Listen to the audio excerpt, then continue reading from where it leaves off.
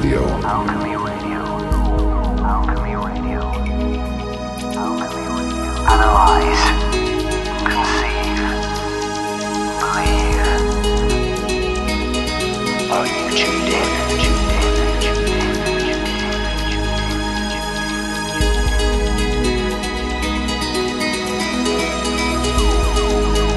Hello and welcome to Alchemy Radio, the home of the open mind.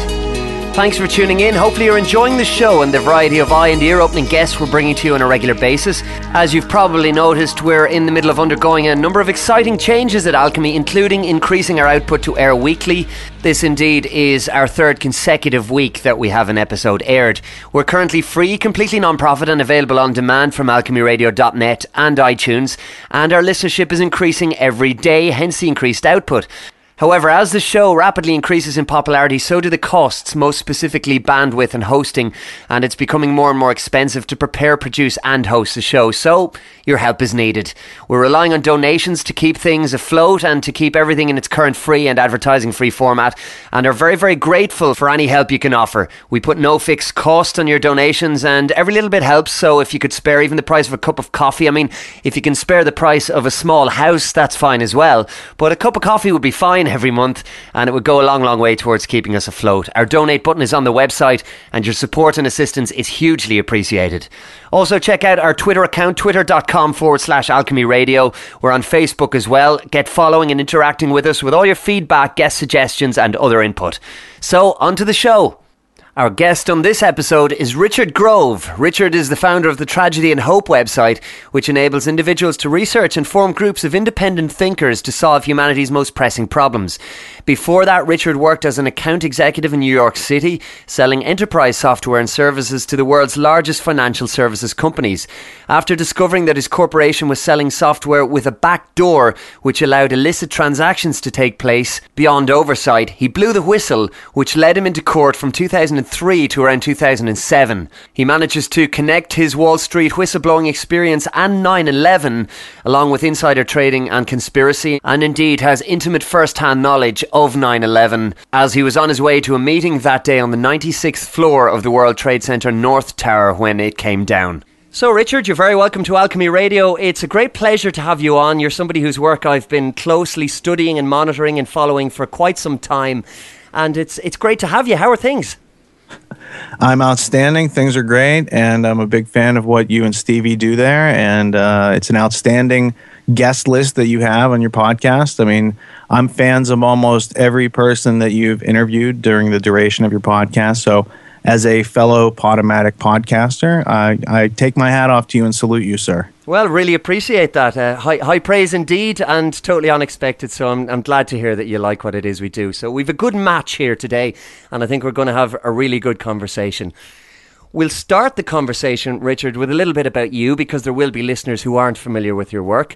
You had quite an interesting past in that you were one of the guys making a hell of a lot of money on Wall Street. What happened? Well, what happened, and how did I lose my morals to find my way to New York City and make a bunch of money, or what happened after I gained my conscience back? We'll start, I suppose, with the regular paradigm for most people, in that money is what people should aspire to, and that's a measurement of success. I don't subscribe to that myself, and I know you don't. But let's begin with that for a little while.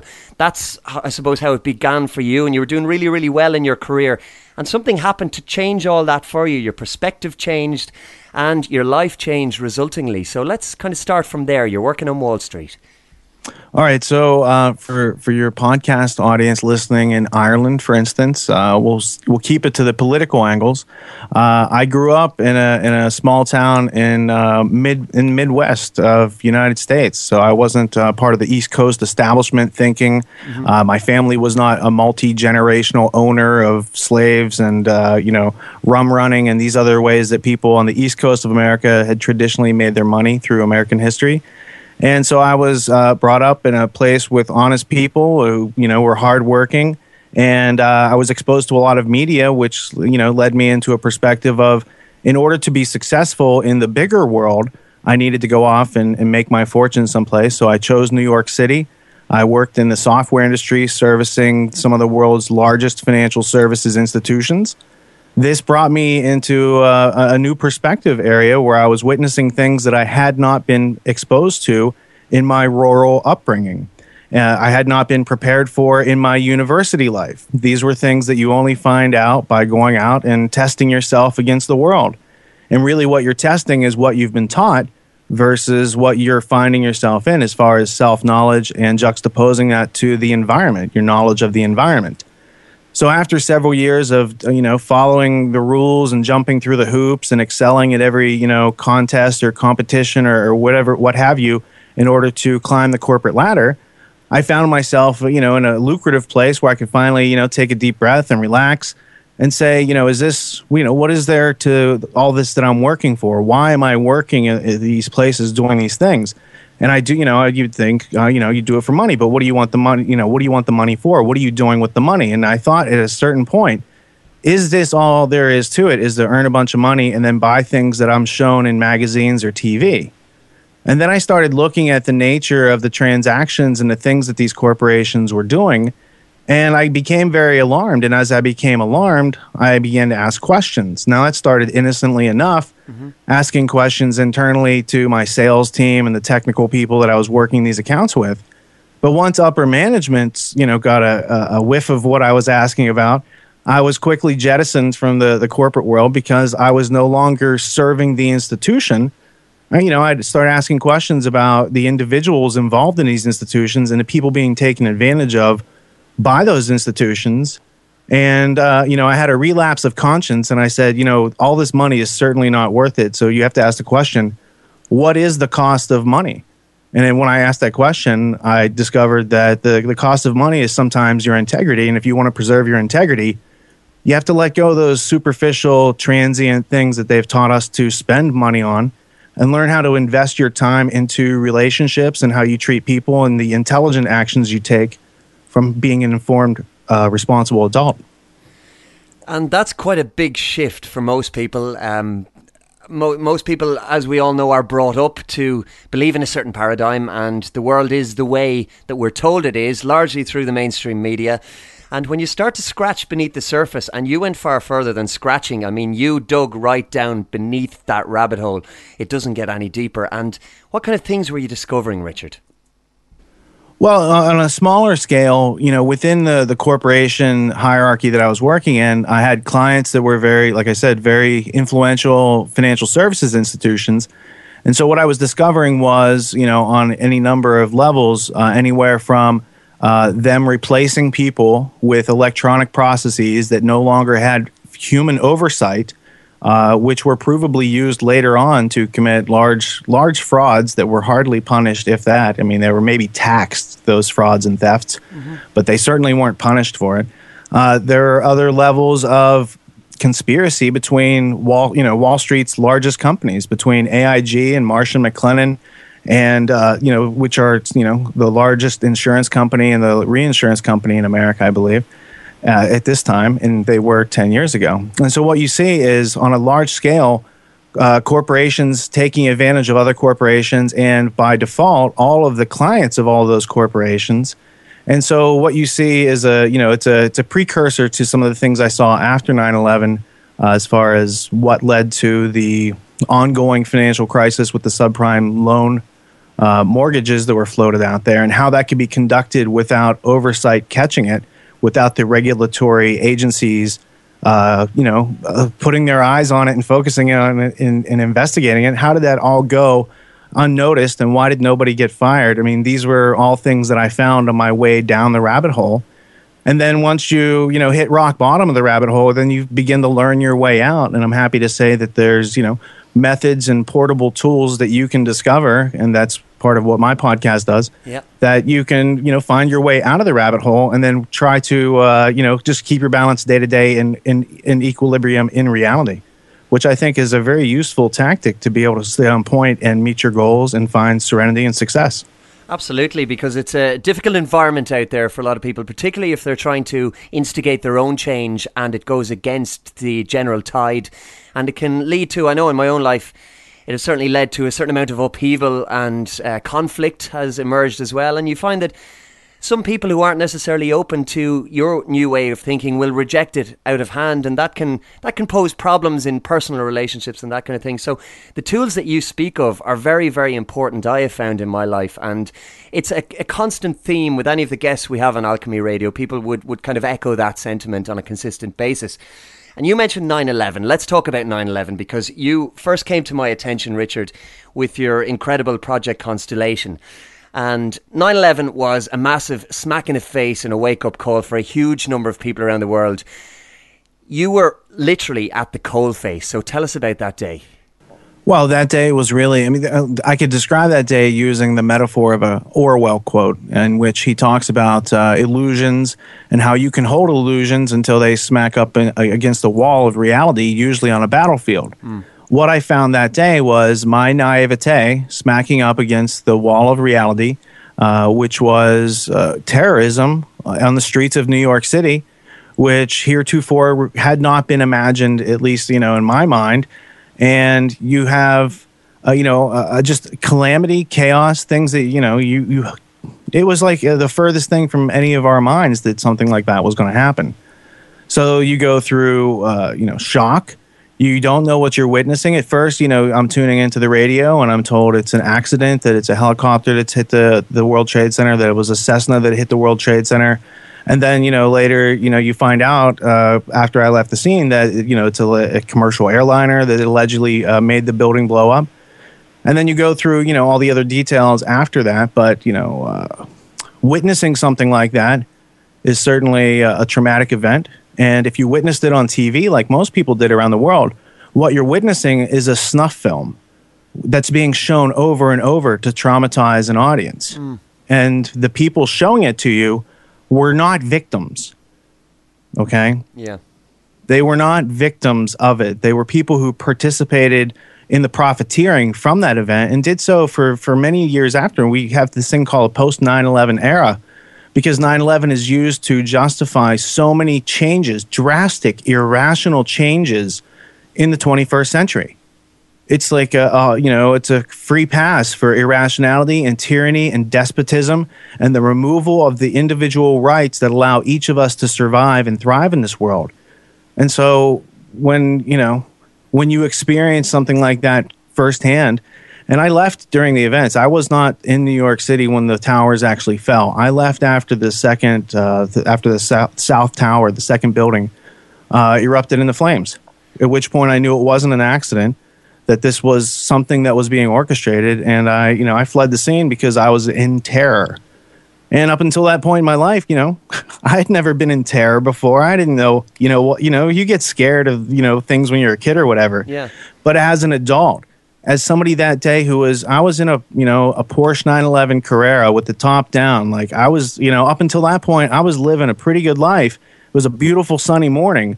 And then that happens and you witness it. And then, of course, a lot of the people that worked at my largest client, Marsh & McLennan, which was on 94th through 98th floors of the World Trade Center 1, over 300 of those people died. So people that I'd been working with for over a year perished. And you have questions about that, and you have questions about the people who didn't go to work that day. You have questions about the people who hired the people that, stayed home that day and what their agendas are. And you find out it's a father and son team that's running AIG and Marsh & McLennan, and that there's insider trading that was on Marsh & McLennan and American Airlines. And according to the official story, American Airlines intersects with Marsh & McLennan on the day of 9/11. So it's like in close proximity to that, I felt it was my job. I felt it a moral imperative to look deeper, because what I was seeing was evidence that it was not Muslim terrorists who were behind the events or profiting from those events. And once you dig into that, it only gets deeper, and that's where you start to learn about the real history of the world we live in. And how did you begin that process then, Richard? Because, you've gone very deep into the rabbit hole, as we described already, but it had to start somewhere, and I guess with baby steps. Now, you were uniquely positioned in that, apart from the fact that you were working in World Trade Center, the business that you were working in as well is so tied into the whole conspiracy that you had access to a lot of information that other people wouldn't normally have. So where did you begin to scratch beneath the surface? Well, I mean, I began just by doing the normal things, by attending the memorial services for my coworkers. And I remember a particular, I guess you can call it a mass memorial service, because it was held for the workers of Marsh & McLennan in St. Patrick's Cathedral in New York City, which is a very famous cathedral. And I believe St. Patrick was Irish, so it's appropriate for this conversation. Inside that cathedral was this son of a gangster named Rudolph Giuliani and his other cronies, standing watch over the people, the victims' families. And I found that to be just some of the things to be said, kind of to be offbeat. And it started me thinking. And then, a week or so later, I saw articles about the insider trading on specific companies that were adversely affected, and how, there's put options. And when you trace those trades back, it led to Buzzy Krongard, who was the third in command at the CIA, and now a Wall Street banker at that time, and Mayo Shattuck, who was also involved in the Deutsche Bank transactions, and those were private clients of my employer in 2001. So being in the middle of, here's these companies, obviously with insider information, they're using electronic trading systems to take advantage of the situation. I'm working for a company at that time that's helping to provide the capabilities in electronic trading for that to happen. I started to dig deeper. I only started, and what I came into contact with was, hey, meet your United States intelligence agencies. Here's how the world works in the Anglo-American establishment. Here's how British empire and colonialism has crept into America and changed the attitudes, behaviors, beliefs of Americans over the past 100 years since the death of Cecil Rhodes. And so what I got into was not more conspiracy theory. It's history that we as Americans should have been taught in order to prevent ourselves from being taken advantage of in such a way that we were on 9/11. And I think at the root of that is, I've heard you describe in the past corporations as being almost like sociopathic entities, in that corporations can make decisions against humans, but there's nobody accountable because there is no humanity in a corporate structure. And is that really at the root of the problem for you, Richard? Well, I think accountability is something that we should all value. And when you don't have any local accountability, something we should all be concerned with and maybe question. When you look at a corporate structure, now I would use the example of the Nuremberg defense given by the Nazis, where they said they were just following orders. And what you can hear any broker on Wall Street today, saying the same thing. They're not following orders, but they have a fiduciary responsibility to the shareholder. It's the same thing. So it's the moral ambiguity. And why do we have moral ambiguity? Because we've lost these ideas of common sense and morality and reason and rationality and logic. And that's why every single problem we can notice in the world, it's a sign of irrationality. Well, irrationality festers in the absence of reason. So I think the destruction of the individual's ability to use our innate cognitive faculties to discern reality from fiction, I think that's been corrupted. And I think to kill off common sense is the essential form of control that's practiced on this planet.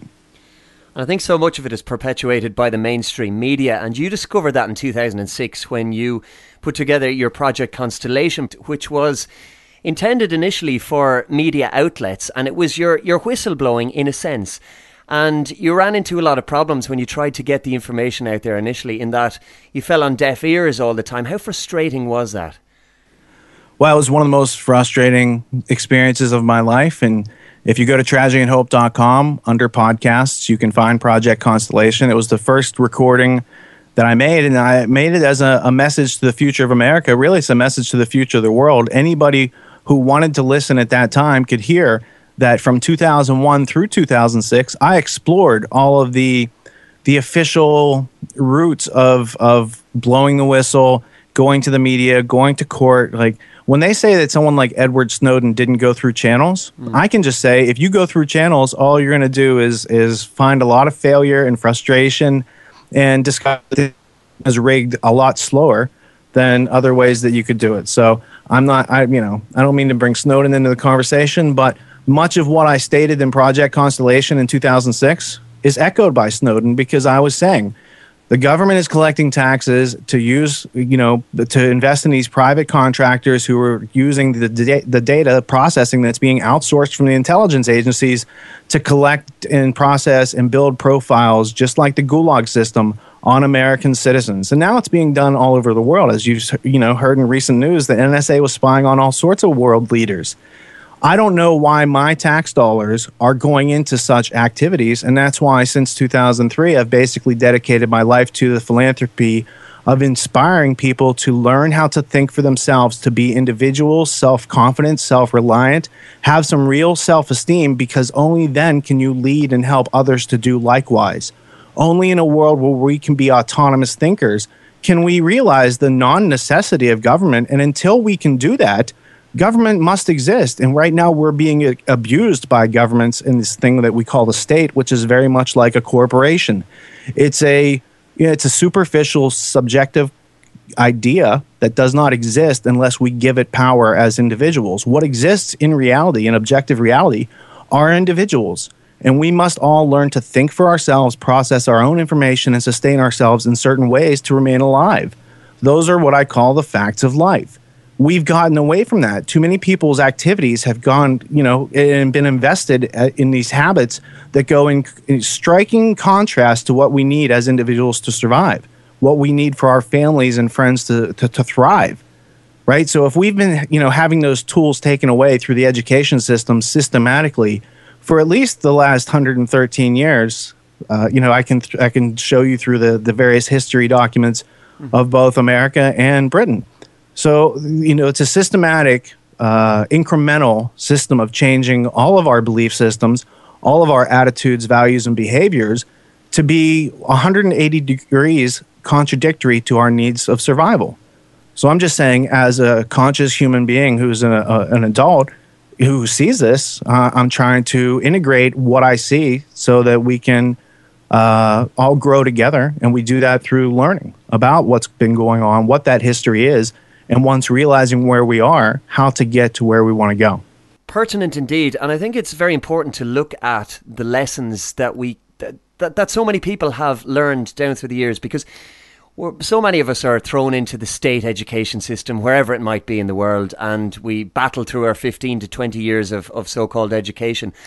When in essence, what we really need to be doing then when we come out of that system is to unlearn what we've been taught in the past and to organically experience things for ourselves, as opposed to blindly just accepting what's been foisted upon us. But the education system really is, I suppose, at the root of it for so many people. I remember being in school at a very young age, and I was always somebody who questioned. Now, not with any great overall worldview or anything, but I would always question authority, and people would say, particularly teachers would say, well, John, you have a serious problem with authority.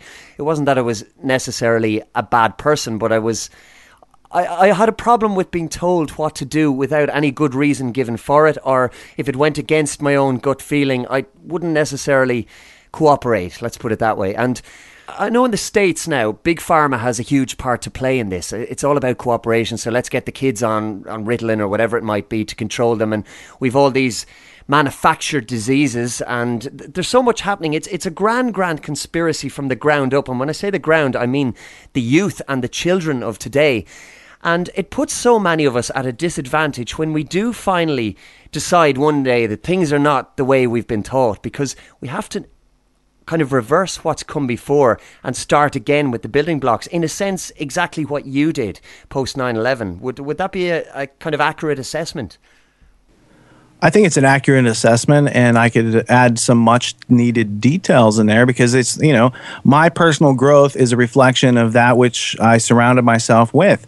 And when you're talking about this connotation of maybe, unschooling ourselves and unlearning these inaccurate things that we've been conditioned to think was knowledge in the first place, you're really talking about the dichotomy between education and schooling, which is the same thing after you graduate as leadership versus management.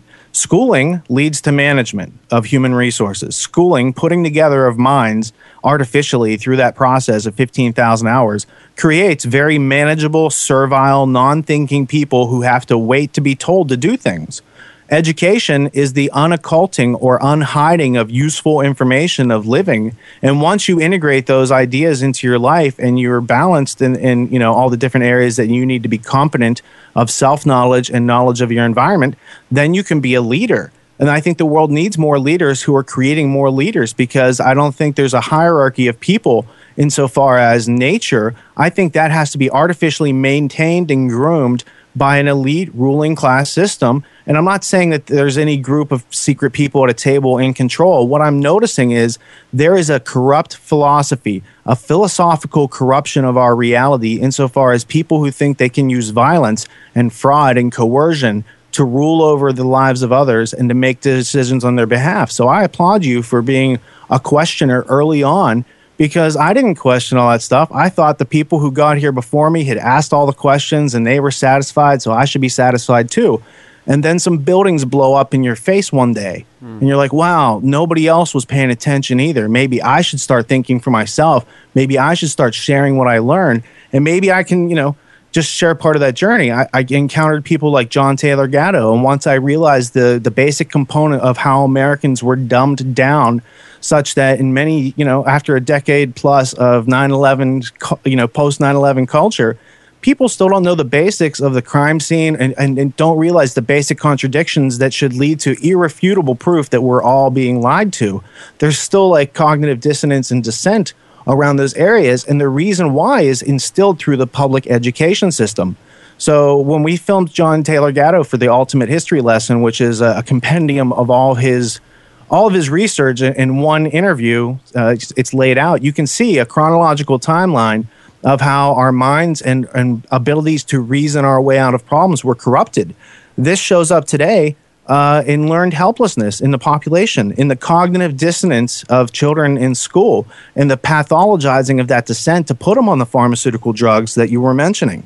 So tying this all together with a project we did earlier this year, State of Mind, the Psychology of Control, it really provides the history of how words have been used over centuries and millennia to control human beings, with the caveat today being there are many, many advanced technological means of controlling people that are leveraging all the traditional social, human resource control mechanisms and realms of psychology. So the data they've collected over millennia is now being put into practice and action in creating an electronic harness for individuals, which people in the future will not be able to easily escape, which is why it's so important that you and Stevie do what you do to get the word out now, because I consider myself somebody who's, I'm providing a warning. It's a critical warning, and it's also a beam of hope. Here's some real, tangible tools that can help you, learn your way through the situation. But the situation is that the truth is, somewhat belligerent. It exists. It's out there. It's not sugary sweet like a Hollywood movie, and the happy ending is going to take a lot of work. Both individually and collaboratively, but it should all be work done out of free will and voluntary cooperation with others, because we got on the same page, realized that we have the same needs, and that we need to work together in order to survive and thrive in the face of these predators, intraspecific kleptoparasites, people of the same species who have been preying on us and plundering us for a long time. And will continue to do so as long as we continue to give them the power that they have, because it comes from us, essentially. And you mentioned evidence, because evidence is very, very important. The evidence is there, as you said. I think there is a problem, though, in that most people, unless that evidence is plonked right in front of them on ABC or NBC or RTE in Ireland or BBC in the UK, whatever it is, unless it's shown to them through the usual accepted mainstream channels, well, then they're not willing to go and look for it themselves. And one of the questions that so many people have, since I started doing Alchemy Radio, have come to me with is, well, where do I begin to research? And my answer, and I'd love to get your thoughts on this, Richard, to those people is, well, obviously I can give people links to YouTube videos or to book titles or whatever it might be. It has to begin with reading, because nobody is going to necessarily on a plate shove this information in front of you. You have to go and look. It is there. It's all, be it online or be it in libraries or in books or whatever it is. The evidence that we need to see the way the world is, as opposed to the picture that's painted for us, is actually out there. So I get very frustrated when people talk about conspiracy and conspiracy theory as if it's a negative thing. I think that the term conspiracy has been bastardized and has become a derogatory term, or the tinfoil hat wearing brigade. That's the image that's conjured up for so many people. But I think if people got back to books or to reading in whatever form, electronic reading, whatever it is now, that's where they'll really empower themselves from the get-go. What are your thoughts on it, Richard? I think this is where hope transforms itself into action. Find what inspires you and start to, what I did was I bought used books. I found books that only cost a penny. I mean, sometimes the shipping costs, more than the book because the books are so cheap. I didn't want to see what was on the internet. I didn't want to see things without references. I wanted to look at primary fact, primary resources, the original documents, autobiographies, biographies of the people involved that were there at the time. And that's where I started to dig in to get my facts and to, escape that rabbit hole mentality. Because if you just believe what you see on the internet, you're in trouble. And I think that literacy is a form of slavery until critical thinking, a method of critical thinking, is exercised consistently as a habit by the reader, meaning that we're all prepared to consume lies and believe them as true. That's the default setting that our education system gives us. What we need are the tools to help discern the contradictions and remove them from our thinking and dismiss them as arbitrary so we can focus on the substance.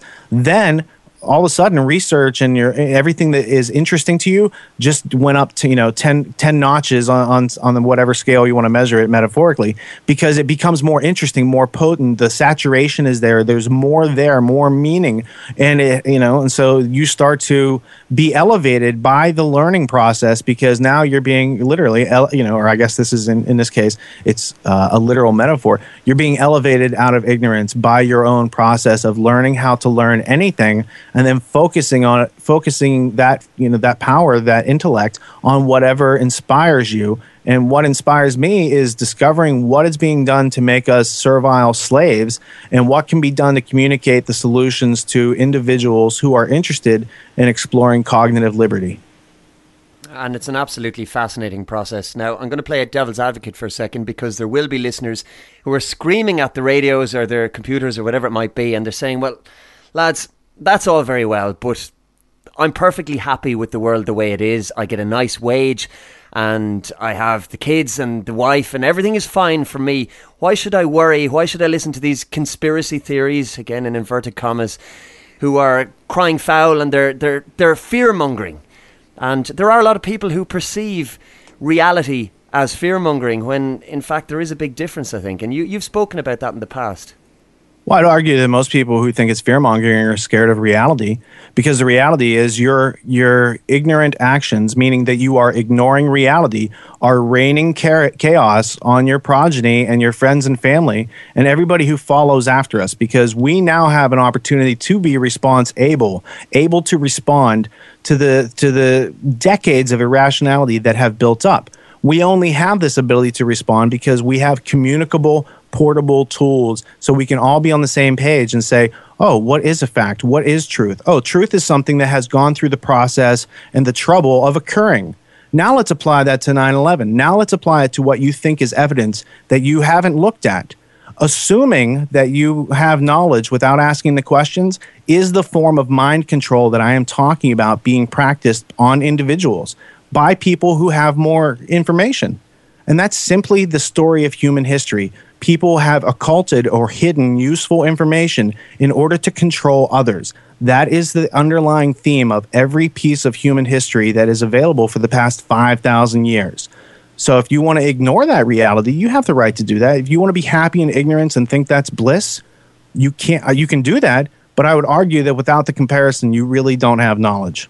I think so, and I think eventually we do reap what we sow, to use the old cliche, because so much. Let's look at the US for a second, and US, I suppose, the bastion of liberty, if we're to believe what we're told all the time, and everything is about freedom and the Constitution. However, post 9/11, with acts such as the Patriot Act, essentially what we're looking at being rolled out before our very eyes, should we choose to believe it or not, the facts of the matter are, we're looking at a new form of corporate dictatorship, and the people are simply chattel who are there to keep the wheels turning for those who are in power.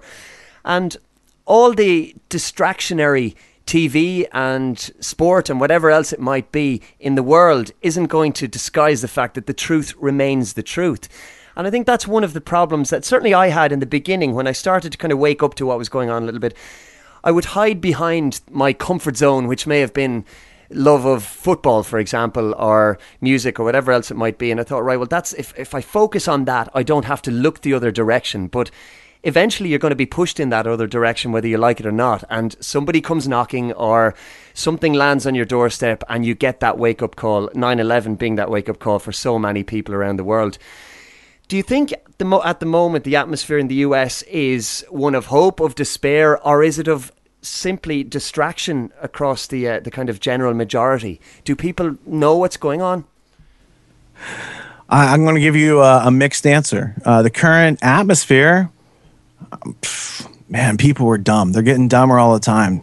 You know what I'm saying, John? I mean, I just go out there and people are less and less conscious of their actions, and yet they're increasingly comforted by their non-action participation in reality, right? It's like they're going through all the motions, but they're not conscious of it, and they're attached to these smart devices, and the content they're screening in most cases, members of this audience excluded, in most cases are just dumbed down content. And the reason that the content is getting dumber is because it makes the advertisements work better on those channels. And as somebody who doesn't have commercials, you and I can agree that in order to have knowledgeable content out there, it can't be broken up by every couple minutes, let me make you think about something else. There's a structure, there's a time and place for that. I know that you're paying for your time when you listen to commercials inadvertently that you didn't want to listen to, and so I just simply give people the choice, as do you, to support us directly. I feel that way has more integrity and honesty, because then I'm just delivering a service. I'm delivering the service of showing you all these cool things that I found, and they go together like this, and sometimes I add some things on.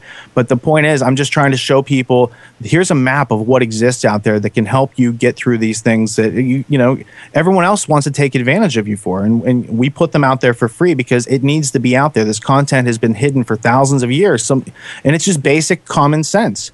And for a while in America, there was such a thing as common sense, but that was snuffed out because the British Empire saw America as such a threat that for generations, they went about a process to try to take over America and recolonize it.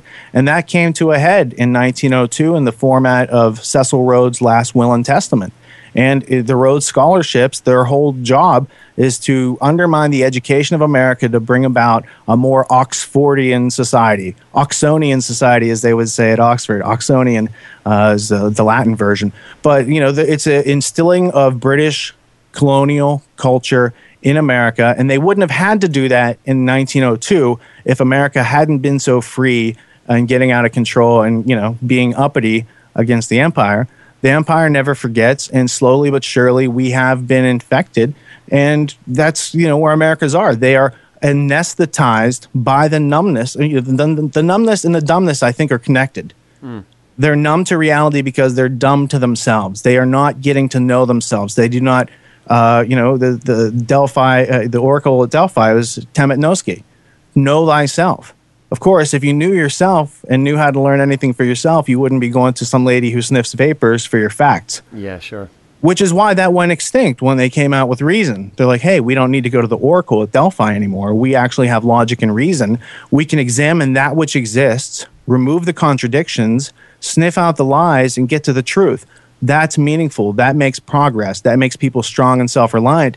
And only then can they, help others effectively. So I think there's a happy medium of integrating our knowledge of self and our knowledge of our environment. And that would be great if we just, told people about that and didn't have to traumatize them through these crazy events, right? So I'm just saying that if there's going to be people that rule the planet and want to make decisions on our behalf, they could be a little bit more forthright and moral about it if it's going to go on, because it does go on. We don't have elected leaders. I'm not that naive anymore. So I'm just saying, if they're going to do it so none of us know about it anymore. Or the rest of us have to learn our way out of this tyranny. I think that's where we're at. To escape despotism, we must learn. I agree 100%. And just to pick up on the elected leaders point, again, we'll play devil's advocate. Of course we have elected leaders. You've Obama in the US. We have Enda Kenny in Ireland. There are elected leaders all over the democratic world. And What's the problem? I mean, we get to go to the polls every 4 years, Richard, and get to change the leaders if we don't like them. Surely that's okay. All right, so let me just start at what I'll say is ground zero of this argument. John, you and I are individuals, right? Indeed. Can I come over to your house and steal some stuff? I'd rather you didn't. No, I don't think so. And you can't do that here. No. So we're individuals and we're equal. Now, can you and I gang up against someone else in our community and go take their stuff? I suppose we shouldn't be doing that either. I'd be against that anyway. All right, because it causes problems down the line. So there's reasons to act reasonable and logical and rational. Yeah. Now, if some group of people came and said, we've got powers that you don't have, we're this thing called state or government, we have the right to put people in cages, we have the right to carry deadly force and protect ourselves, but you don't have these rights, where did they get those rights if they are my representative? It's a very interesting question, and one that I don't have the answer to, despite my initial question to you. But everyone acts like they have those answers, right? They're like, oh, it's government and it's the authorities and it's the military. Like, where in American foreign policy did we ever come up with the right to go into foreign countries and conduct, decade-long campaigns using the taxpayer dollars, which are taken at the threat of force here in this country? So, I'm not saying that having a king or queen is any better than what we have here in America. I'm just saying maybe we can all question our way a couple inches or, a couple steps toward liberty in our lifetime. Because I don't have any, false impressions that the world can be peaceful without conflict. I'm just saying the point it's gotten to now is at a level of idiocracy where I think we can all just agree that we could turn it down a couple levels through applying our intellect into our social situations that we occupy throughout our days.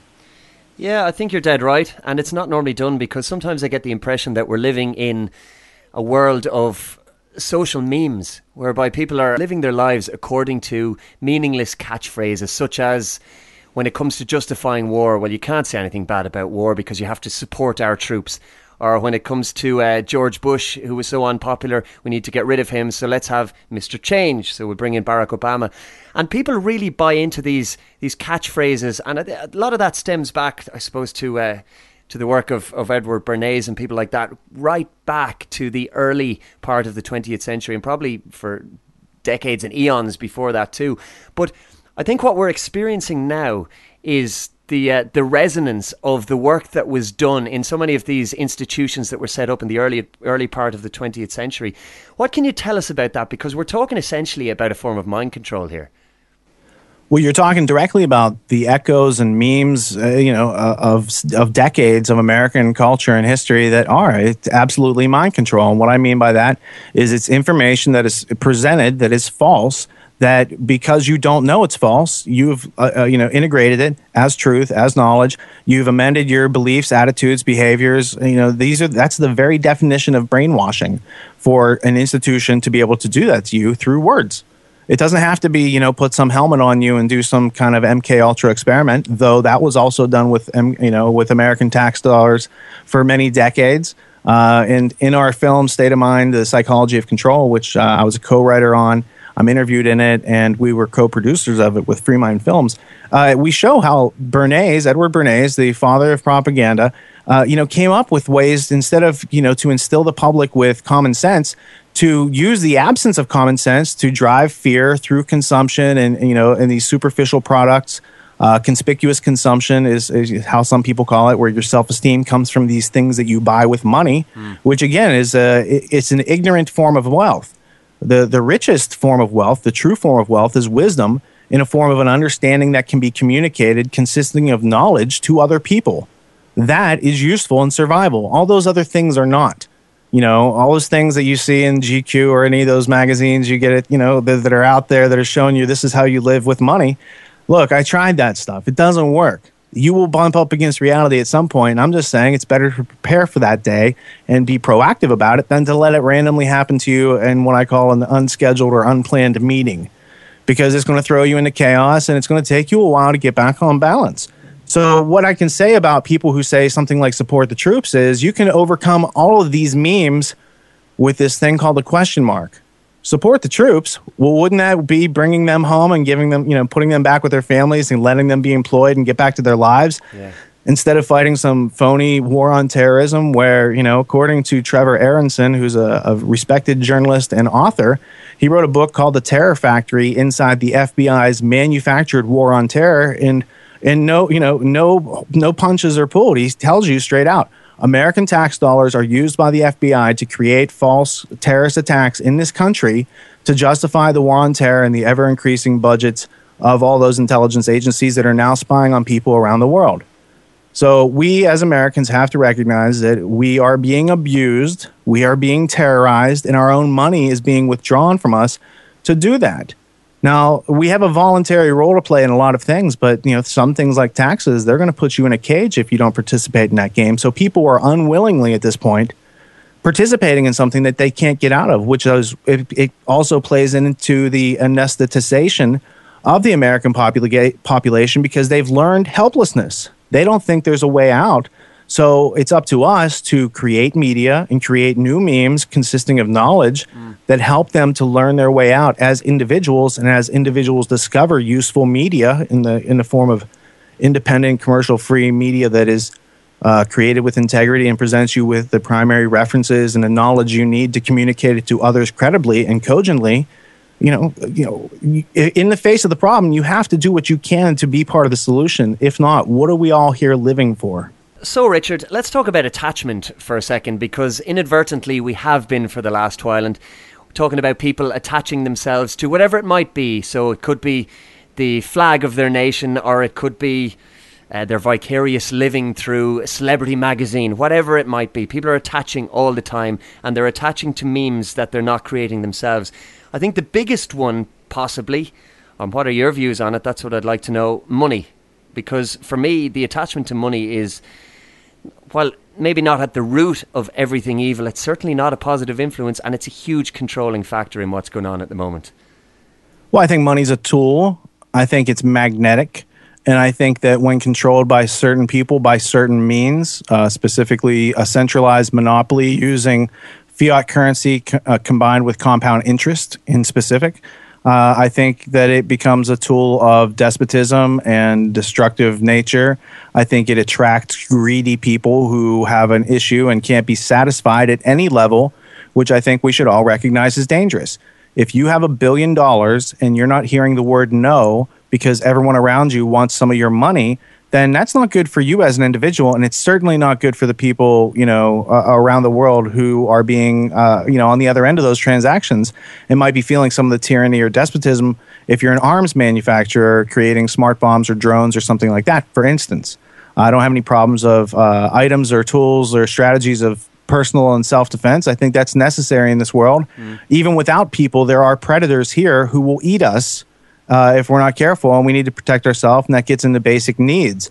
I think the attractivity or the magnetism with money is juxtaposed to the needs that human beings have as individuals, and money becomes a useful tool for transitioning from a state of scarcity into abundance by way of meeting your needs, having a house, having shelter, supplying your nutrition, getting your health through food and not through some bogus Obamacare health plan or any of these things. But we've lost the commonsensical knowledge to invest our resources and our hard work converted into money into these activities that would actually benefit ourselves, our friends, our family, our coworkers, all these things that bring balance and serenity and productivity and creativity and inspiration in a country that needs it.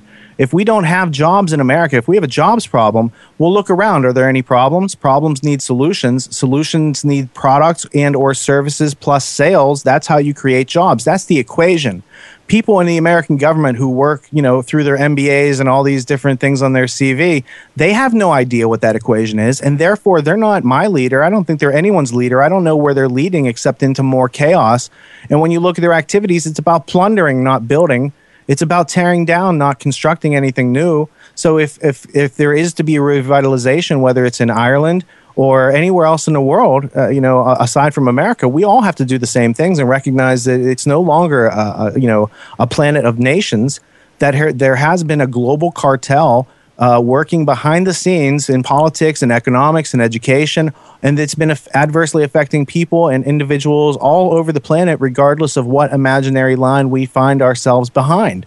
Like I said, before we started this interview, I don't remember volunteering for this game. And I would like to see some bumper stickers out there and see more people that also did not volunteer for this game. And I'm just trying to cope as an individual within a very comprehensive and well thought out framework that is designed to get us to volunteer into our own slavery. And I'm not the first individual to recognize this. I mean, all forms of media are created on earlier forms of media. So my reference would be Etienne de la Boétie, who was a Frenchman back in, I believe, the 15th century, who wrote a treatise on voluntary servitude. And he basically says the way that the kings and the different politicians work is they get you to volunteer little by little, incrementally, into all these various things that you assume you know what you're doing: a marriage license, a driver's license, a mortgage, student loans, all these different items that bind us down and control our actions and say, well, I have to do it for my job because my kids got to eat and I got to pay for the car and they got to go to school, and all these different expenses are used to justify people's corporate jobs and just, I'm doing it because my boss told me to. Well, there comes a line where you are taking actions in immoral ways and helping people build out their plans and strategies to dominate and conquer other people, rip them off, defraud them, what have you. And you have to realize that without your action in that process, they can't do it. They can come up with the ideas, but they need dupes. They need unwitting dupes who make assumptions, and that's the definition of mind control, to assume, to think you have knowledge without asking the questions. And they need people like I used to be. I try not to be so naive, and I try not to be a good tool for them or earn too much money for them and pay into a system that I don't agree on. But without your help, without your voluntary servitude, the system that we call this despotism that's taken over the planet in the last 100 years could not run efficiently. It would be like taking the oil out of an engine. And I'm just saying, if you want that engine to stop producing this ill will that's been created through all the misuse of American resources, then we got to do something to incapacitate that engine. And I think what we can do as individuals is withdraw our voluntary servitude that we've made through all these various assumptions, which again gets into the psychology of control, how individuals are controlled by words that are either written down or spoken into existence, and they reflect things that are not true. And in a society where everyone had intellectual self-defense, these phrases would be dismissed as arbitrary that are uttered out there about, support our troops. No, that's not supporting our troops. It's not supporting America. It's not supporting anything that we agree with. And yet, a huge amount of the tax dollars in this country collected are used for military aggression. It's not defense. If America acted moral and upright and reflected the values of logic and reason, we wouldn't need to defend ourselves against anybody except the empire. You're dead right. I heard a phrase that Obama used when the news broke about the NSA monitoring of German politicians and Angela Merkel.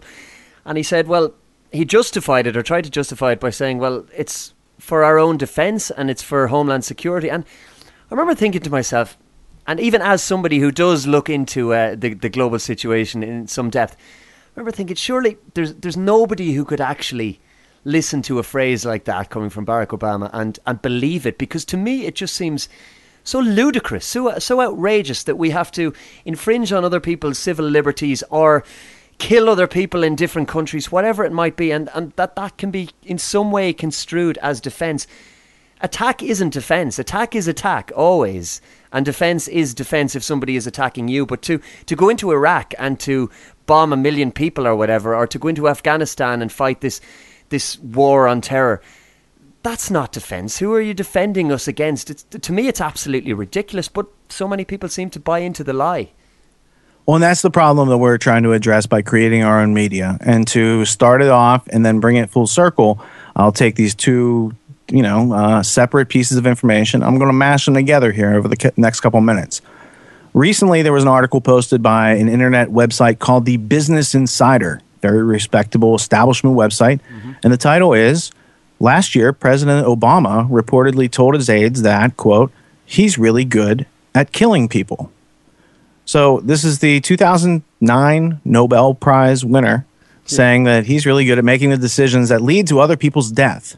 Now, let's juxtapose that news article to something called natural law philosophy, which is a study of that which exists. That's reality. That's what I'm interested in. Yeah. Now, I'm interested in that from many perspectives, but recently I went to film a seminar that was being held here nearby in New Haven at Yale University's campus. It was a speaker named Mark Passio, who I would highly recommend. Since you've already interviewed Jan Irvin and several other people who I highly respect, I would recommend Mark Passio. If you haven't interviewed him yet, maybe I missed it in the list. No, we haven't. He recently did a seminar. It was a 10-hour seminar that I filmed, and it'll be available on the internet in a couple weeks when I'm done editing. But basically, the whole talk is about natural law, and what he gets down to boil it down, is it's the art of being able to tell fact from fiction. It's the difference between morality and immorality. It's truth versus the things, these illusions that are created through words. So really, it's about how to navigate through your life, using this method day by day to stay in equilibrium. And that involves being able to identify, that non-aggression is one principle, but self-defense is another principle that we all need as individuals in order to survive and thrive and collaborate and cooperate with others in a peaceful way. This is what leads to civilization and progress and happiness and serenity and all those things that we're all striving after. But it means a little work with ourselves, and it means a little work with other people, which is a great thing because there's lots of people here, and they're all interesting. So as you go forward, through my progression, as I find people with various amounts of wealth, I try to get myself out there and create a piece of media so that other people who weren't there for the live seminar can see it. So I find it worth several weeks of my time because once you boil that down, it's going to equate to tens, hundreds, thousands, hundreds of thousands of viewers, right? So you're able to take a couple days or a couple weeks of work and really put it to work in the future in a continuing way that when people find it and then they go through it for themselves and they go through the learning process, they find it empowering. And I find that to be a very good use of my time. I find it, very, not fruitful, but very satisfying experience to be able to not only learn these things for myself, but also to have the responsibility to take those additional steps to create media to share it with other people that they can share with their friends and family and coworkers and so on. I see this as being the natural way of defending ourselves, the natural immune system of this planet, because we are organisms that come from this planet. We are, all the things that we need for survival are affixed to this planet. Right? Yeah. So we just have to look at this. We are involved in this system that we're participating in, but most of our lives up until a certain point, we were not really thinking about the nature of all these things.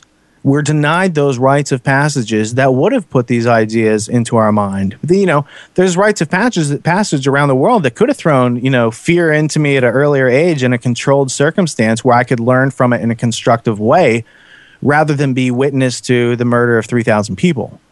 Right? I'm just saying that what's going on is a very crude operation, and that I don't think we're being led by the best among us. I don't think the best and brightest people are finding their way anywhere near the top of this structure, because basically when you look at the top of the structure, it's being run by psychopaths and sociopaths who, yes, have logic and reason juxtaposed to their own survival, but they don't understand the nature of cooperation and collaboration, and they don't recognize the immorality of their actions. They have a corrupt philosophy because they've never been exposed to the truth, because they've never cared about it, because they've led a comfortable life that never made them look at it, right? And so when you look at how psychopaths are using our emotions against us to control us, and you ask the question, how's it done? And you analyze, what are emotions? Oh, that's how we feel about what we think. Well, what is thinking? Thinking is a process of non-contradictory identification of that which exists. So if we're not actually going through the process of asking questions, who, what, where, when, why, and how, and answering those questions, that is the process of thinking. If you're doing something else, it's based on assumption. It's based on what they would say in Latin as psittacism, P-S-I-T-T-A-C-I-S-M, to repeat or parrot something you've heard without thinking about it. So that's the mechanics of an animal. And the people that run the place, that are instilling their will over large populations, they believe that we are like clockwork oranges. They believe like we're like animals, that we don't have the ability to use question marks, and that we operate on stimulus response. Well, once again, stimulus response is the very definition of mind control. When you are hearing something and taking action, or seeing something and taking action without asking questions in between, that is the absence of freedom. That is literal slavery. That is mind control. And the way to overcome it is to put thinking between the stimulus and the response. Yeah. Stimulus, whole bunch of questions. Now you have an informed response. Now you're not under control. Now you're not in the herd. And the methods to bring about these processes in a consistent manner can be very useful habits because, again, reflecting back to state of mind, the psychology of control, the theme throughout that film is that habit is the enormous flywheel of society, its most precious conservative agent. It is what keeps the fishermen out there doing the hard work in the winter and keeps the rich people where they are profiting from everyone else's hard work, right? Yeah. So that was me massacring a William James quote from his book Psychology. But without digressing any further, did that answer your question? It absolutely did, and it just brings to mind. When you mentioned, I suppose, the people at the top of the power tree are those that we can see as visibly being there. So we'll look at politicians, we'll look at Obama, whoever else, and all these people. George Bush, I think, was a good example of somebody who. I mean, what they're selling is this kind of snake oil. It's based on faith, or as you said, assumption, or some kind of ideology. It's never an observation-based leadership that we're offered. It's always some kind of ideology versus the other. So you have the blue or the red, or you have this illusion of choice existing within a predefined paradigm. And most people are happy enough, I think, to go along with that, although I do think it's changing. So my next question for you, Richard, is do you think that there's a schism that's developing in the US or in the world at large between, say, what we might term the reality-based community and the faith-based or the assumption-based ideological community? Do you think that there's kind of a divide between them? Well, I think that schism has always been there, and it has been somewhat widened by the post 9/11 upgrading of propaganda worldwide, led by America and Britain and a couple other countries that like to buddy up and gang up with them. And so there's this widening gap between reality and what people are being told. But I just took that as a challenge, and I know you do as a media maker, to say, oh, well, we need to build an ever-expanding bridge to cover that gap no matter how wide it is through time. And it would involve starting at the ground and building our way up in a framework that is both flexible and yet has the tensile strength to send across the 18-wheelers of logic that we need to communicate relevant and factual and actual knowledge to other people so we can survive. So as brilliant as they want to be, their actions in the form of taking advantage of other individuals through violence, fraud, and aggression, like that's always going to be irrational. They can never win like that battle. They're always going to be immoral. And, people do good and bad things. I'm not saying that any of the people involved are like totally evil monsters, and I'm not trying to dehumanize them. Rather, I'm trying to humanize them. You could look at it from the perspective of if any of us had grown up in their specific situation, we would act just like they do. Because we've only been exposed to this little piece and been protected by our, the money or whatever their situation is, right?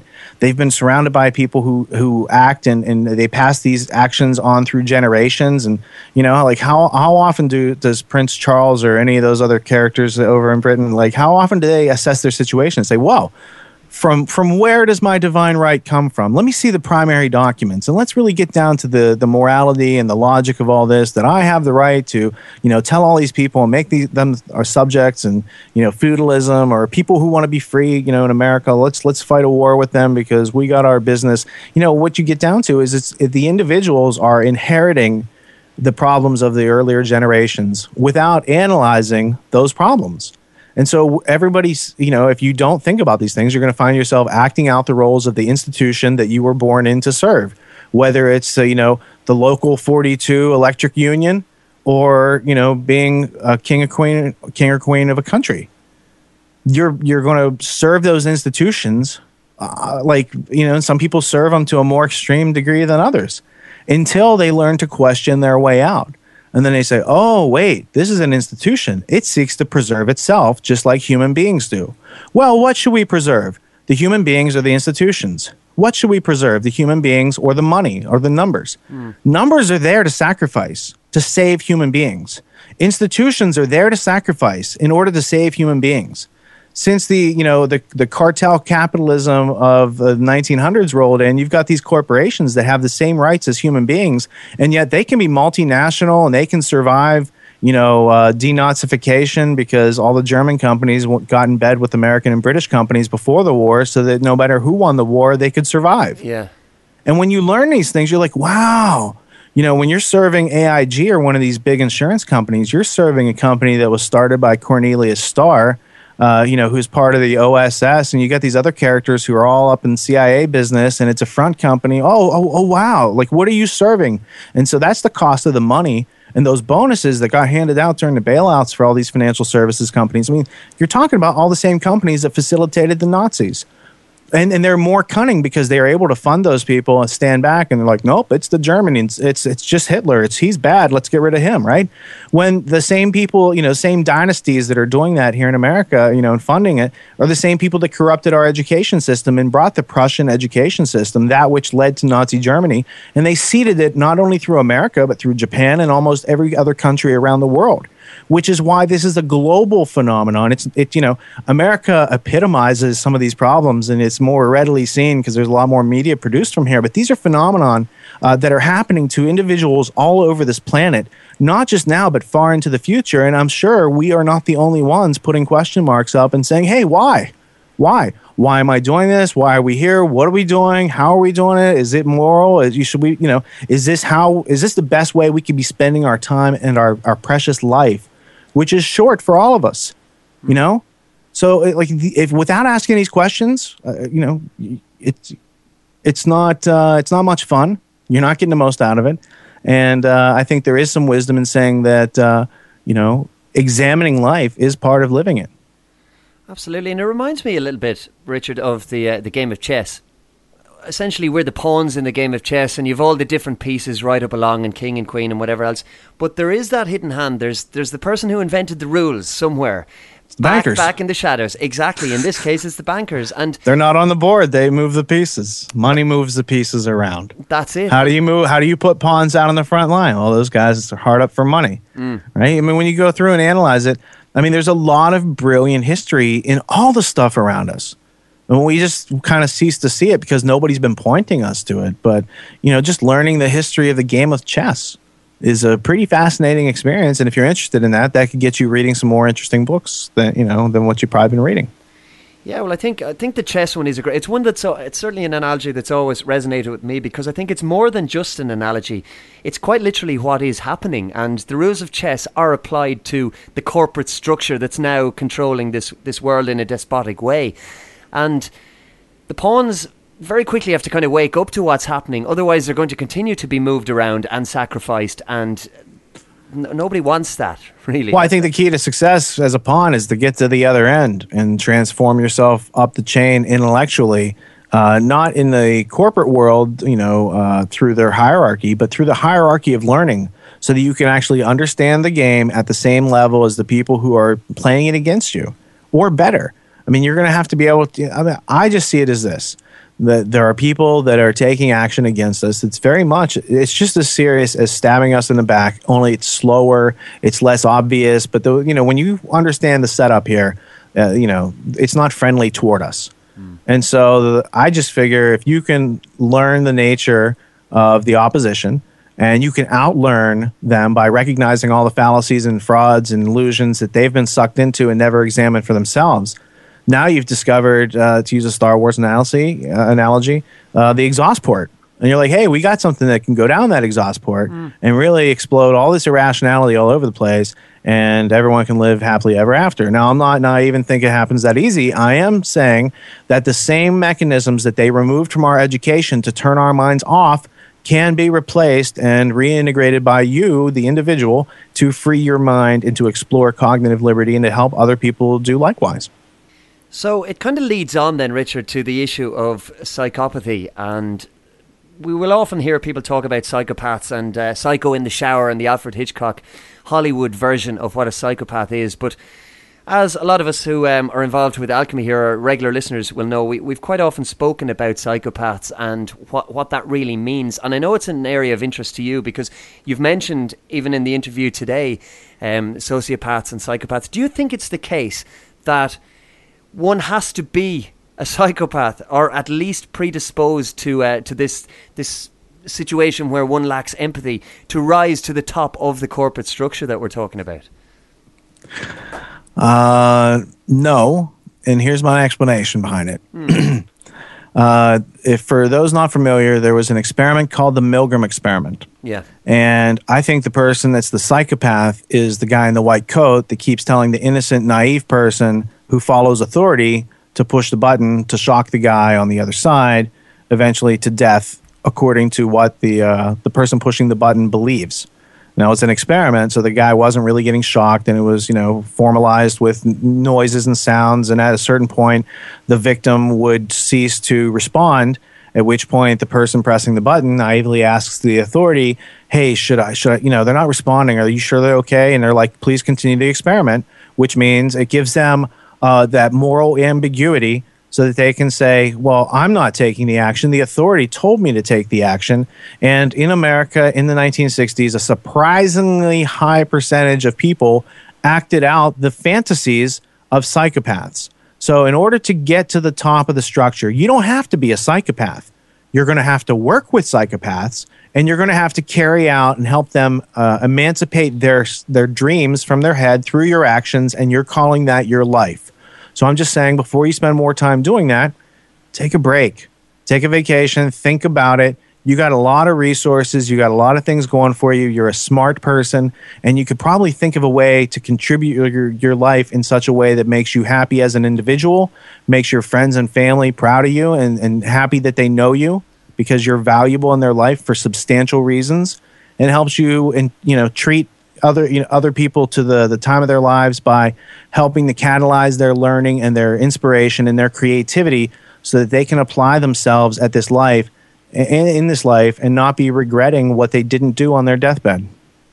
Yeah, right. So there's a certain amount of cognitive dissonance that takes place then in order for people to legitimize in their own heads why they will do what they're doing. They'll have to rationalize their actions in some way. So whether it's working with people who they know are not doing good for other people, it's about shifting the blame. And again, that term cognitive dissonance, I think that's rife and rampant, certainly in the Western world at the moment.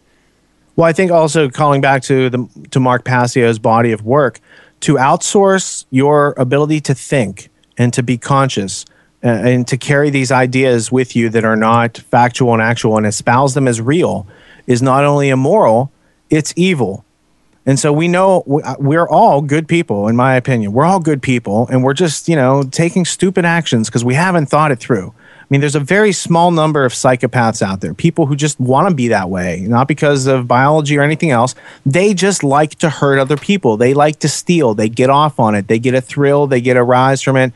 Whatever biological reason you want to give, endorphins in the system, cortisol, whatever, they are thriving off of it. And that's, a form of sickness. We should not openly tolerate that when it comes to the cost of our lives and the lives of our friends and family.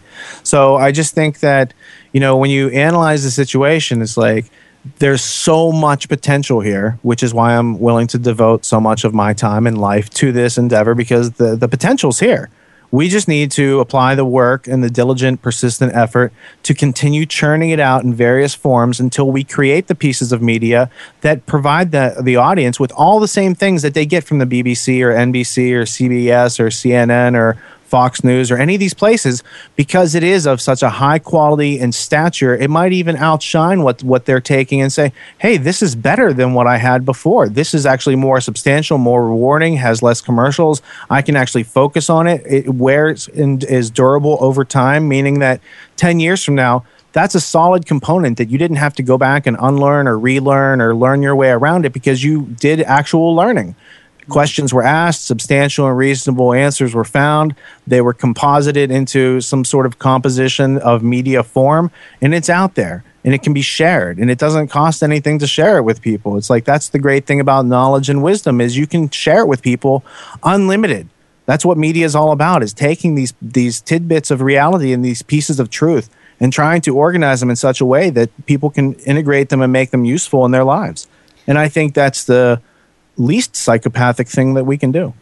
I agree, and I like what you say about rewarding, because on my own journey, I suppose, my journey of unlearning and then relearning, the big revelation for me was the difference between the way I was taught in school, where everything was so passive. It was about, right, listen to what the teacher is telling you and then regurgitate it onto a page and you'll be rewarded through marks or grades or whatever it might be.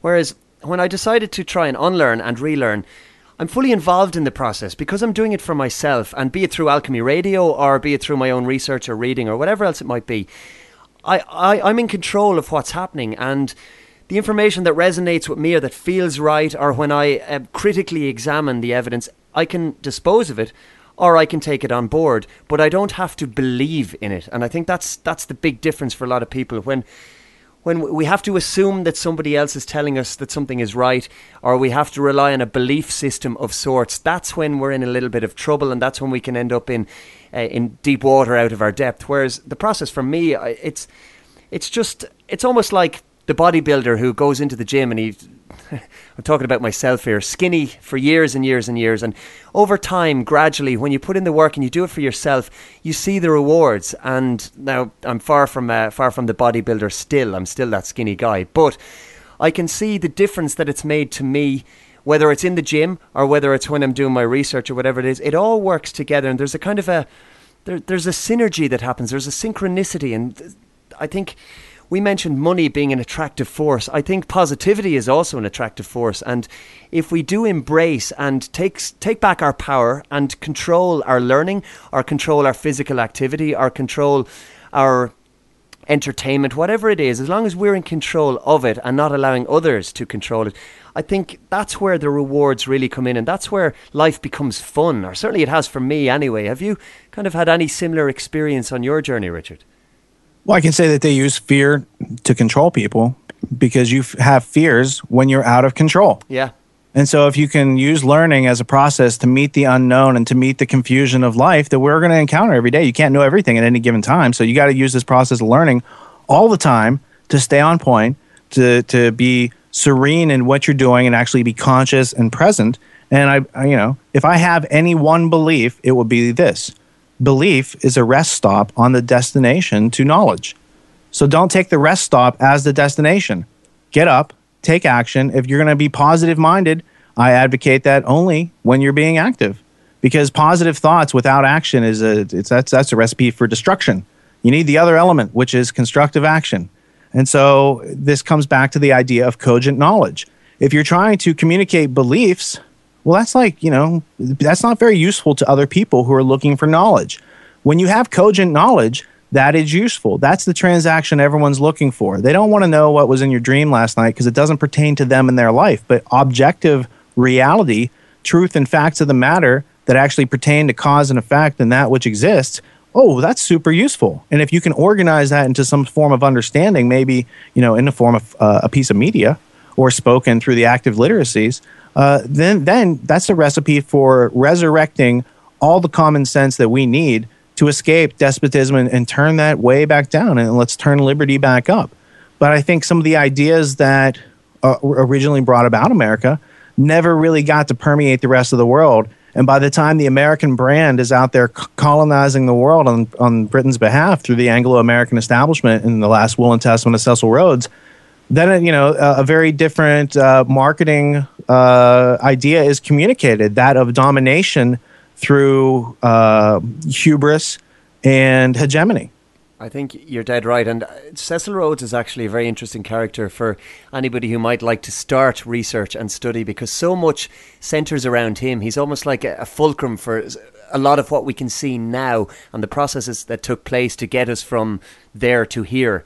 He's somebody who I would have looked at in depth over the past year. And the more I read about and learn about Cecil Rhodes, the more I can see the ties and the pieces coming together. I think he's just a very, very interesting character, and somebody who was a facilitator for the powers that be, or the control system. And I think I think he's a lot like Machiavelli insofar as wanting to ingratiate himself to the establishment and he was financially backed by the Rothschild banking family, which had control over everything on the European continent, including Britain at that time.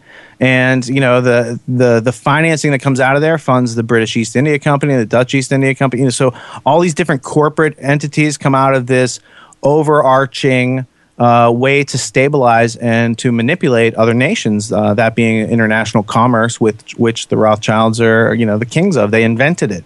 So what you have is Cecil Rhodes going off. This is, if you've never heard of Cecil Rhodes before, this might be interesting. So I just wanted to lay it out there for your audience very quickly. Yep. Cecil Rhodes goes off to Africa after graduating from Oxford. He creates De Beers Diamonds. It's a mining company that he conglomerates or amalgamates out of these other smaller businesses that he conquers because he has unlimited funding, basically. De Beers to this day operates as a cartel that is not allowed to operate in the United States. But De Beers' marketing has fully permeated the United States and the entire world because everyone knows diamonds are forever. Diamonds are a girl's best friend. Diamonds are for engagement rings. All these trends were brought into being during the 20th century artificially through public relations, through people like Edward Bernays and many other clever rhetoricians. Also, the British royal family put away all their other types of jewels and specifically came out wearing diamonds to help promote the diamond trend I think it was in the late 30s when they did that. But these are interesting parts of history that you can pick up by reading some of the diamond books by Edward Epstein, or there's another one called Glitter and Greed by Janine Roberts. These are very cogent, sources that pick up on the Cecil Rhodes legacy, but they don't really treat it in its full manner. They mention the involvement, and Epstein himself went down to stay at De Beers and knows the whole legacy. But it wasn't until I encountered a book called Tragedy and Hope: A History of the World in Our Time by Carroll Quigley. A book which was so influential in my life in its truth-telling that I named our production company after it.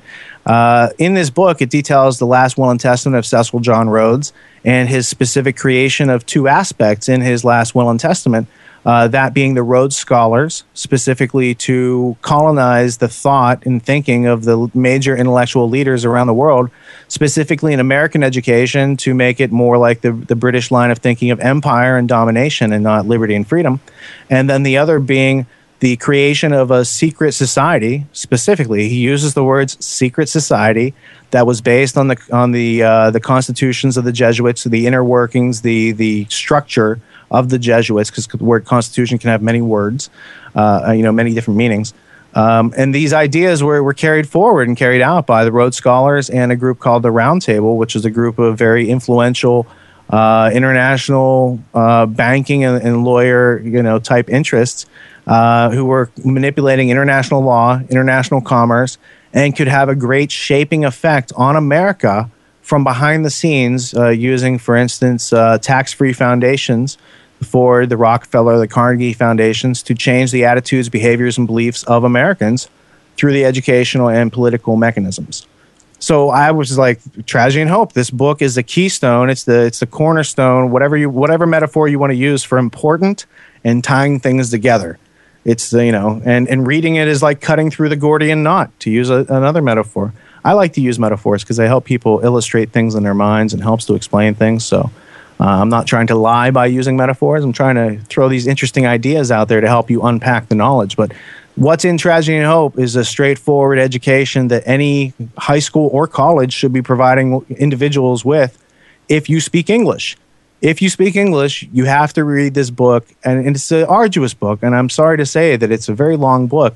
I could point you to the specific pages that you would want to read to gain a cogent understanding without having to read the whole book. But there's many other sources out there that I could provide that are more succinct but less well known, equally as valid and reputable. But again, we're not being pointed toward these books or these authors. But Quigley was not alone. He was not the first to put this together. He just happened to have the first substantial book that was presented to me through my research. And Quigley taught he was educated at Harvard and Princeton. He taught at Harvard, Princeton, and Georgetown. He educated Rhodes Scholars like Bill Clinton. So here was a guy from the establishment telling me directly, is like, here it is. He spent 20 years going through their records and working with the Council on Foreign Relations and these other entities that were created out of the last will and testament of Cecil John Rhodes. So as an American, it was very important to me to learn about the root causes of what was destroying. I don't consider it my country. I just live here. I live here with a bunch of cool people that I feel are being taken advantage of. And I see that being replicated as a model for the future all over the world. So I don't know. I get frustrated sometimes, but I don't lose hope. I'm an optimist.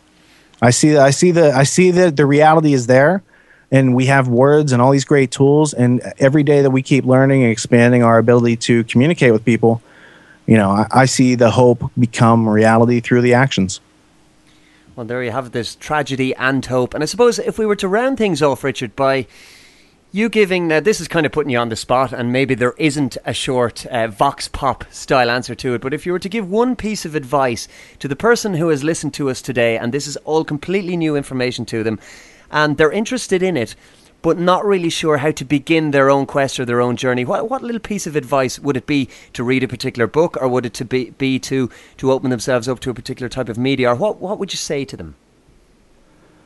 The key to life is learning how to learn anything for yourself, because that will empower you to find your bliss and explore it, and to find serenity, and to have quality, meaningful, substantial relationships in all aspects of your life, whether it be personal or work.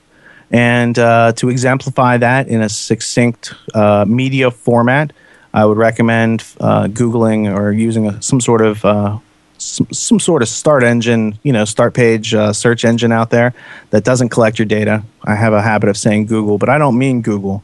I mean stay away from them.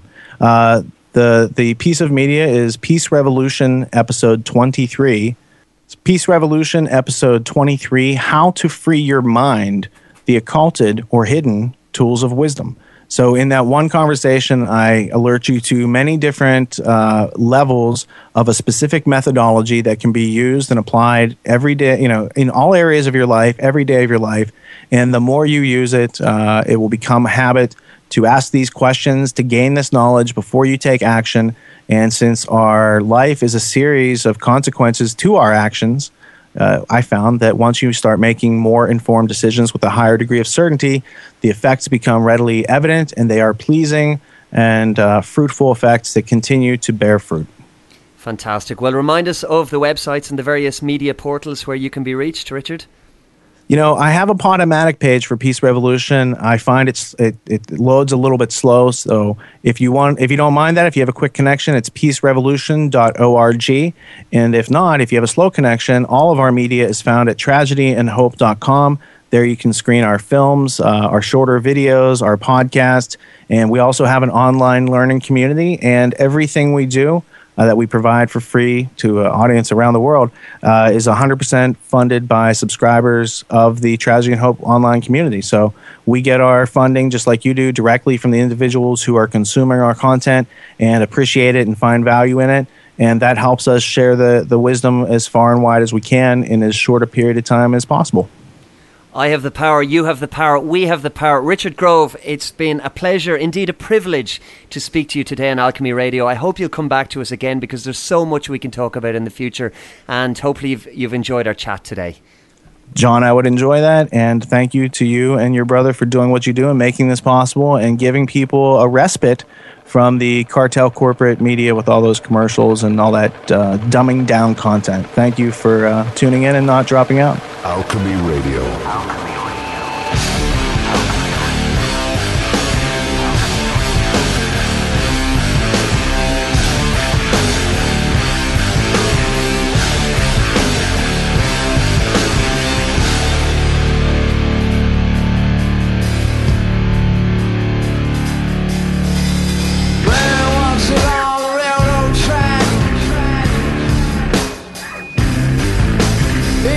Someplace and there's no time.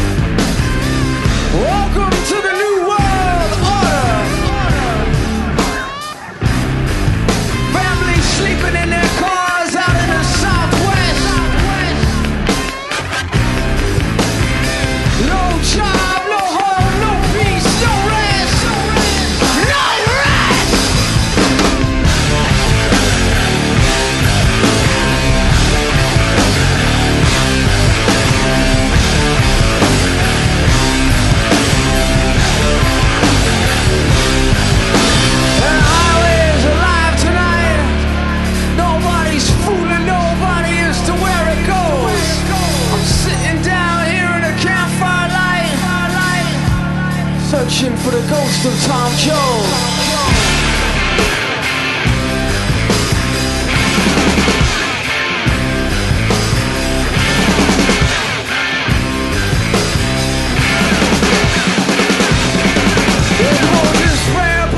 Out of a sleeping bag, the preacher lights up a bud and takes a drag. He's waiting for the time when the last shall be first and the first shall be last. In a cardboard box neath the underpass,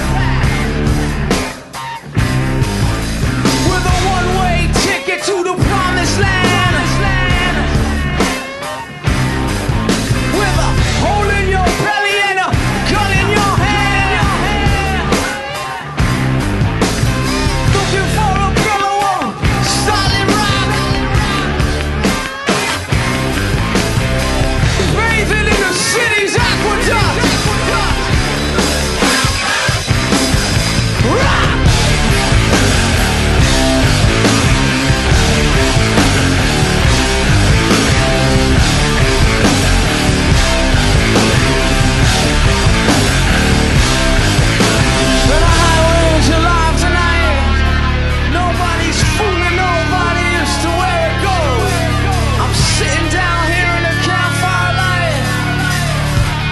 The ghost of old Tom Jones.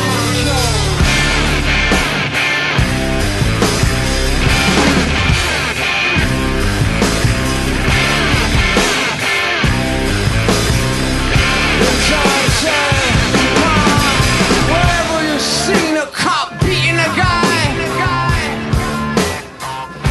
wherever a hungry newborn baby cries, wherever there's a fight against the blood and hatred in the air, look for me, Ma, I'll be there. Wherever somebody's struggling for a place to stand, for a decent job or a helping hand, wherever somebody's struggling to be free. Look in your eyes, man. You'll see me. You'll see me. You'll see me. You'll see me. You'll see me. You'll see me. You'll see me. You'll see me. You'll see me.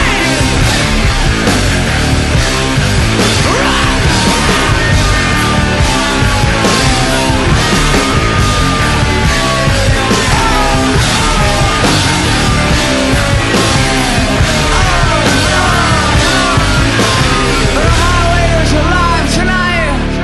Nobody's fooling nobody as to where it goes. I'm sitting down here in a campfire light with the ghost of Tom Jones. I hope you've enjoyed this week's episode of Alchemy Radio. Remember, we rely on donations to keep the show in its current free and advertising free format, and are very, very grateful for any help you can offer. We put no fixed cost on your donations, and every little bit helps. So, for example, if you could spare even the price of a cup of coffee every month, it would go a long, long way towards keeping us afloat.